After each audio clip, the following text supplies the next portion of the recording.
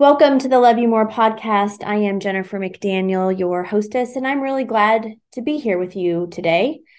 I'm glad to be with myself actually here today too. And the topic of our conversation is about journaling. I call it Dear Me, the Power of Journaling. I actually just journaled this morning. I had a bit of maybe a heated discussion with my husband about, well, I won't get into it because he might listen to this someday. But anyway, he left and the kids went off to school and I had the whole house to myself, which is always like one of my favorite parts of the day when it's like, the house is so bustle, bustle, bustle, and everybody's so busy and we all need to get our things and get off to our places. And then everybody goes to their places. And then I'm still here with a very quiet home and my two cats and my day of work. So, and usually I jump right into work, but today I didn't. Today I went and sat on my little meditation cushion and I got out my journal and I just let it out. I wrote all the things that were on my mind. I did not censor myself. I did not judge myself for saying some kind of ugly things, not about him, but just about certain things. And it felt really good. And that is what journaling does for me. It is an opportunity for me when I feel anxious, when I feel itchy, when I feel antsy, and I just need to let it out of my body. For some of you all, that might be like another way that you do that is exercise. You just move and moving is a great way to do it. But sometimes for me, it's, I don't have time to go hop on the bike or go do a quick run and process something. And the way that I now purge that bad feeling out of my body to some degree is to sit down and journal. And journaling has a lot of health benefits. We have seen researchers talk about a boost in immunity, a boost in self-confidence, higher IQ, sleeping better at night. There's a lot of benefit that come from it. And it all makes sense really, right? Because if you are taking all of the things that are running around in your head, making you feel a bit crazy, and you right size it on paper, then that helps us with stress. And when we're less stressed, we sleep better. And when we sleep better and we're less stressed, we have a better immune function. And when we have all of these things work together cognitively, we function better. So yeah, so journaling has a lot of fabulous benefits. And I asked people on social media about journaling. I think the question was, this was a couple of months ago, but I think the question was like, do you use journaling as a tool of self-care? And a lot of people said they don't. And so made me question, well, maybe the definition of journaling for some is too narrow. And maybe we should remind ourselves that likely you probably are doing some form or fashion of journaling, like even a task list, I think is a very short form version of journaling because, well, right now, as I record this podcast, we are in the middle of the holiday season, and the holiday season presents a lot of extra tasks. The tasks of gift shopping, the task of sending out a picture of your family saying happy holidays, which by the way, we decided not to do this year. The first time we've ever not done a family holiday card. So if you didn't get a holiday card from me, it's not because I don't love you. It's just because we didn't do one. But there's just so much that we have to do during the holidays. And so I found that like making a list and writing all those things down really helps me to feel a bit more in control, but also just to sometimes think, wow, actually this is maybe a little more manageable than I thought, because things often feel so overwhelming when the only place that they have to rest is in our heads. But when we take what is in our heads and we transfer that to paper or to our note section on our phone, then we kind of sometimes feel a little bit better about it. And it doesn't feel so overwhelming. So going back to the definition of journaling, there's lots of different ways. Another way that I have my clients at MNT journal is a way to help them explore and get curious about their relationship with food. There's apps out there like MyFitnessPal and Lose It, and where you journal and you write down what you eat. And A lot of times there can be benefit from that because it increases our awareness around our food choices and how much we eat and when we eat and all those things. But what I actually prefer is less about what they eat and more about why and how. And so I'm like, well, okay, I'll give you permission to use that tool if it's something you want to do. But the only thing that I'm really interested in is the notes section on that app. I want to see what went on that day. How was stress?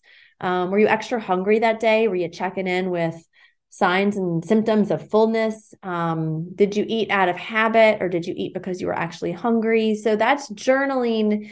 And that's taking, the writing the food part down. That's like what I would call the tip of the iceberg. You're writing food is the tip of the iceberg, but what's underneath the water, the bulk of the iceberg is underneath the water. And that part is the juicy, meaty part that really helps us to transform our relationship with food when we journal about the kinds of things I just mentioned.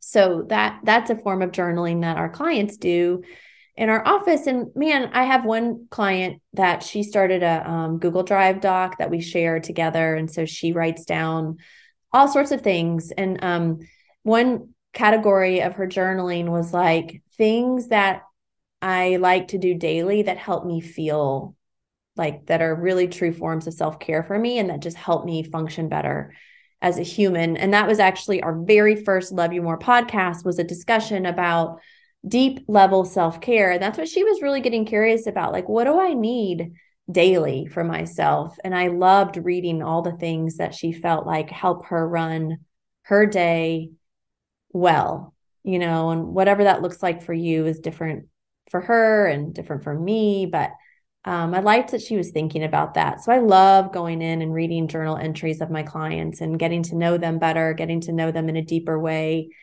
And also, I remind them that, they're the wisest guide. Yeah, they're here to work with me and they're here to, let me provide my evidence-based information around the latest nutrition recommendations and help them implement some of those things. But more importantly, I'm there to help them understand how they know how to feel themselves because they're the wisest person of their body. And so journaling allows them to learn from themselves.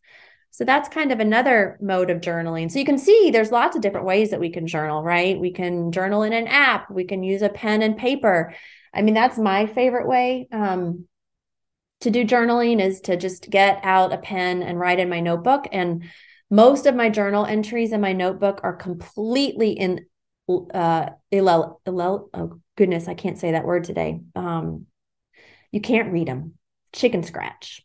And so that's on purpose. It's on purpose because I don't want anybody to ever open it up and see what came out of my brain. But it's also just because I don't want to spend a lot of time writing neatly. Like, this isn't about me having this really beautiful journal entry in most cases that I want to go back and read. This is just really a purging of what's going on and me just writing it down. And I just need to get it down as quickly as possible. And so, I fill a couple pages or a page of that, and then I feel better most of the time. Or maybe I uncover something, or maybe I find a better version of myself as I write. So that's usually how I do my journaling. And when we look at the research around journaling in terms of like how often we should do it, like when you compare a self-care tool like journaling to, say, meditation, they say to reap the benefits of meditation, you need to you need to meditate like 10 minutes, at least 10 minutes, and you need to do it most days of the week in order to really get the clarity and the presence the rest of the time when you're not meditating. But with journaling, they say really it's not necessary to do it every day. And in fact, doing it every single day might not make journaling as efficient. So just doing it when you need it. Taking that, I think today it took me a whole 15 minutes to sit down and just sort of write some things out and process some things down on paper. So, you don't, it's something that you pick up and you use when you need to. I wanted to share just a couple of other ways and techniques of journaling that I've learned over the years. One of those comes from a resource or a book that I read called The Artist's Way. I don't have her name. But anyway, look up The Artist's Way. It's a really great book. I think I might even pick it back up over this holiday season. But she required to some degree that you write 3 pages, long handwriting, just a stream of consciousness, drain the brain, 3 pages every single day for like the duration of your reading of the book. I think it was like 30 days or something, like maybe a month that you were supposed to do it for. And the rules that she would give you are there's no right or wrong way to journal. She just wanted you to simply move your hand across the page, write down whatever comes to mind. Nothing's too petty, nothing's too silly or too stupid or too weird to be included. And nobody was, of course, allowed to read your morning pages, outside of you. And so I did this. I did it. I followed the rules, and I found some days it was really hard to fill 3 pages. And then other days I couldn't stop myself from filling more than 3 pages. It was usually the latter, or it was usually harder for me to fill 3 pages. But I really did find it helpful, and it was awesome to do it alongside reading the book, because the book would trigger things that would make me want to write about and learn about. And that's another technique, is to use a journal that gives you prompts, asks you questions. That isn't my preferred way to journal, because I kind of like the freedom of just journaling whatever I need in the moment, and some guided journal isn't going to know that. But when I was doing some research for this podcast, I did stumble upon a Facebook page called Daily Journaling Prompts.